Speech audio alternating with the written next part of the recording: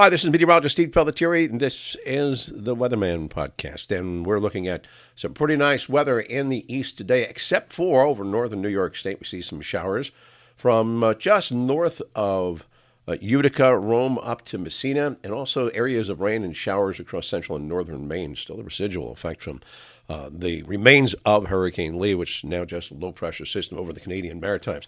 Heavy thunderstorms across Chicagoland, and it looks like those thunderstorms moving out of Iowa and areas of showers and thunderstorms out of eastern Kansas and over Oklahoma and North Texas, and even over central and southern Florida. There are some thunderstorms expected for later on today.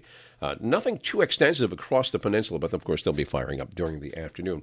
In the east, though, we've got some great weather coming up for the next several days as we're in the last few days of summertime. Autumn officially arrives on the 23rd, this Saturday.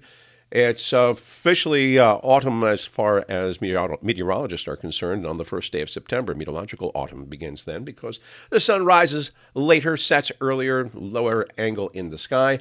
And that, of course, means that you get less sunshine, less heat, and the weather situations usually tend to start going more like what you normally get in spring. And that is low-pressure systems. We had them up along the eastern seaboard the last several days, and they are moving away. West Coast showing some dry conditions from Montana all the way down out to northern sections of New Mexico and Arizona, of course, across Nevada, Utah, Washington, Oregon, and California. You're seeing generally dry conditions expected for today. Typical weather, just a little bit warmer than it should be. Of course, those heat conditions continuing over the southwest. And in the east, though, we're looking at sunshine for the New York and Pennsylvania, Philadelphia, eastern Pennsylvania area. We're looking at pretty good weather for the next several days. Sunny skies today, highs of 70 to 75.